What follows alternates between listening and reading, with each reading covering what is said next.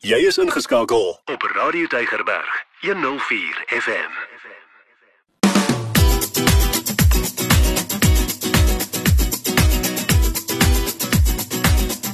Boekrak op Radio Tygerberg 104 FM. Baie hartlik welkom van my Ingrid Venter. Dis tyd vir Boekrak en ek vertel graag vir jou van nuwe boeke op die rak en ek sê vir die uitgewers baie dankie. Ek het regtig ietsie vir elkeen vandag en ek dink die laaste boek waar ek gaan praat se titel is so 'n bietjie tong in die kies, maar dis 'n baie oulike boek en ek dink dis ook die een wat ek gaan persent gee vandag. Maar kom ons spring weg met hierdie ene wat uitgegee word deur Melinda Ferguson Books. Dit is hierdie skrywer se eerste boek, Megan Shoritz. Ek hoop ek self van reg, is 'n roman. Die titel van die boek is Lost Property. Dis eintlik 'n boek wat baie roerend is. Dit raak 'n mens regtig hier diep in jou hart. Dit gaan oor Lyn, ek hoop ek spreek dit nou ook korrek uit, wat ontdek dat die man met wie sy vir 15 jaar getroud is, het eintlik 'n geheimsinnige ander aaklige lewe. En dit draai haar hele wêreld onderste bo. Nou moet sy regtig haar hele bestaan tot daar, of tot waar sy nou is, moet sy ontpak en ontrafel, en sy moet bietjie gaan kyk na haar verlede, en hoe pas al hierdie goed in mekaar. Sy gaan ondersoek en sy gaan dink oor haar ma, haar naam was Mal. Sy was verslaaf aan medikasie en sy was 'n kettingroker, en sy het 'n groot rol gespeel in die keuse van hierdie man wat Lyn mee getroud is.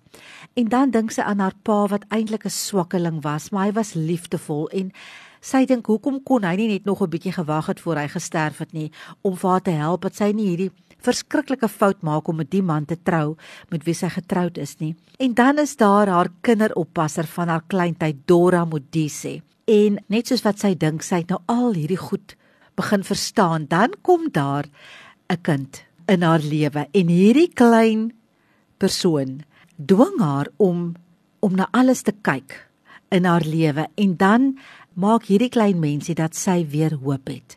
So dit is 'n regtig 'n briljante debuut roman. Sy het baie van haar hart en siel hier ingesit, jy kan sien, en dit is regtig, dit is 'n besonderse boek om te lees. Lost Property, Megan Shoritz, en dit word uitgegee deur Melinda Ferguson Books. Dan 'n boek van Joyce Meyer, The Answer to Anxiety, How to Break Free from the Tyranny of Anxious Thoughts and Worry. Ek ken baie mense wat baie gespanne is. Hulle gaan gespanne deur die lewe. Ek dink ook ons in Suid-Afrika lewe partykeer 'n bietjie van 'n abnormale lewe, want as ek in die buiteland reis, dan sien ek net hoe gemaklik is almal en alles, en hoe kan jy goed ooplos, en hier in Suid-Afrika loer ons die hele tyd oor ons skouer, nie waar nie. Maar baie mense voel gedurig angstig, bekommerd, en dit is 'n gewone reaksie op stresvolle situasies. Maar sê nou daar was 'n manier om nie meer so te voel nie, né? Voor dit jou vrede steel.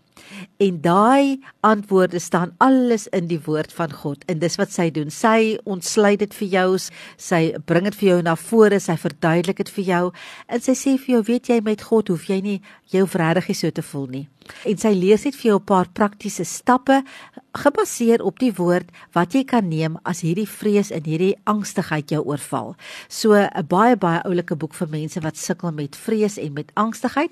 The Answer to Anxiety, How to Break Free from the Tyranny of Anxious Thoughts and Worry. So sy het 5 keys to overcoming anxiety, 5 keys to overcoming anxiety part 1 and 2, then the miracle of prayer, simple prayer, the comfort of prayer, en so gaan sy aan. The Answer to Anxiety, deur Joyce Meyer, uitgegee deur Struik Christen Media.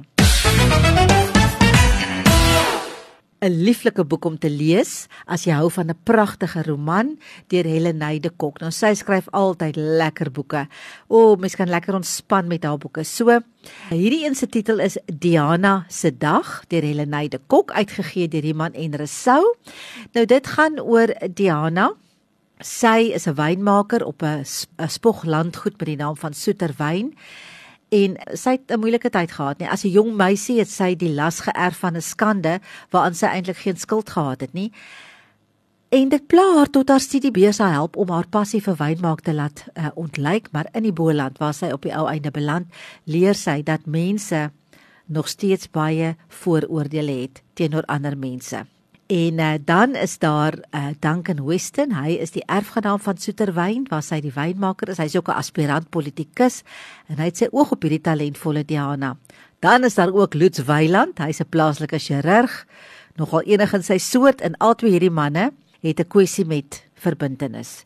Die een is bang om betrokke te raak, en die ander een het weer nie 'n benul wat ware verbintenis of verbondenheid tussen 'n man en 'n vrou behels nie. So dit is die storie van hierdie drie, 'n pragtige roman. Helenaide Kok bewys weer hoekom sy in Afrikaans as een van die beste verhoudingsromansiers gereken word.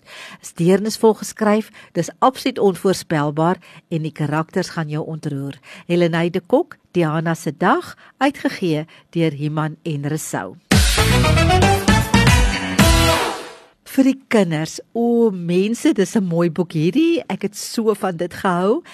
Dit is 'n boek wat jy nou kan voorlees, en dan natuurlik vir so vroeg laerskoolleerders kan dit self ook lees, maar dit is vir my eintlik so in die aand, sit op die bed of op 'n stoel met jou kind en lees hierdie vir jou kind. Die titel van die boek is Psalms vir Kleingoed. Dit is geskryf deur Wendy Martins, die illustrasies is deur Zenelda McDonald en dit is pragtig.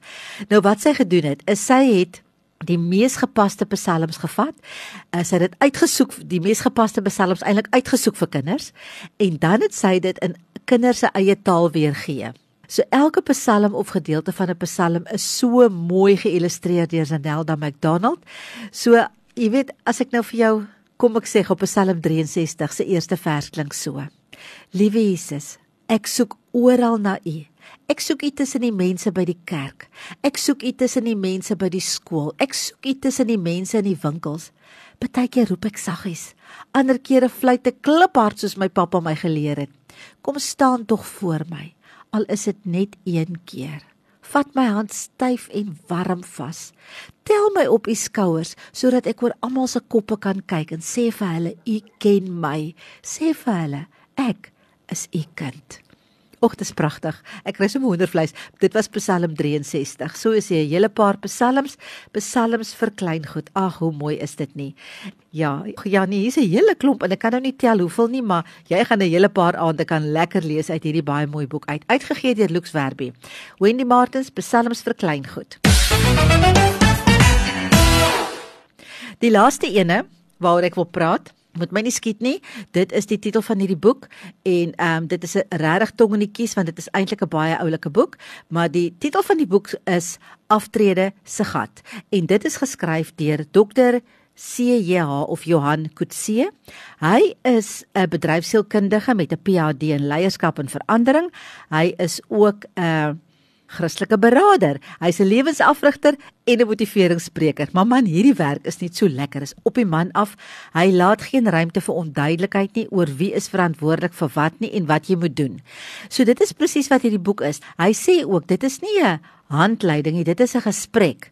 Dis 'n gesprek tussen my, sê hy, en wie dit ook al lees. Dis 'n reis, 'n werkboek, 'n dinkboek. Dit moet jou help om besluite te neem en op te hou verskonings maak. En hy sê, moet verkieslik nie probeer om dit in een sit deur te lees nie. Hy sê, dit is nie 'n gewone boek nie, dis 'n gesprek tussen my en wie dit ook al lees. Dis 'n reis, 'n werksboek, 'n dinkboek. Dit moet jou help om besluite te neem en op te hou verskonings maak. En hy sê, moet verkieslik nie probeer om dit in een sitting deur te lees nie. Hy sê, daar's te veel inligting om te verwerk. Maar waarlik 'n oulike boek. As jy nou moet beplan vir aftrede, hy sê, ontdek jou ware noord so vroeg as moontlik. Hy sê, so dan is dit nou tyd, moenie wag tot dit nou te laat is. Jy begin vroegtydig, maak jou planne en hê 'n fantastiese aftrede. So, hierdie boek gaan ek nou persent gee vandag vir iemand. So, ek wil nou weet, wie is die skrywer? Die voorblad is baie oulik, is soos 'n ouerige paartjie wat op 'n Vespa skootertjie sit. Hulle is op pad ergens heen. Ek wil graag weet, wie is die skrywer van Aftrede se gat, wat uitgegee word deur Lavender Moon Publishers. So, as jy vir my kan sê wie dit is, natuurlik is dit nou dokter tussen ons gesê, Johan Coetzee, dan kan jy dalk hierdie boek wen en dan kan jy hom kom haal. So jy kan ook gaan na www.maxpeople.co.za vir meer inligting. www.maxpeople.co.za. En soos ek gesê, die uitgewer is Lavender Moon Publishing and Printing. Dis my geselsie vir vandag hier by die Boekrak. Hoop jy het 'n heerlike dag verder. Van my Ingrid, totsiens.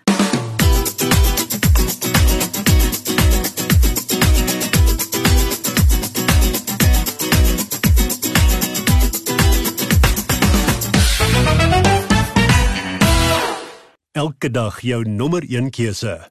Radio Tygerberg 104 FM.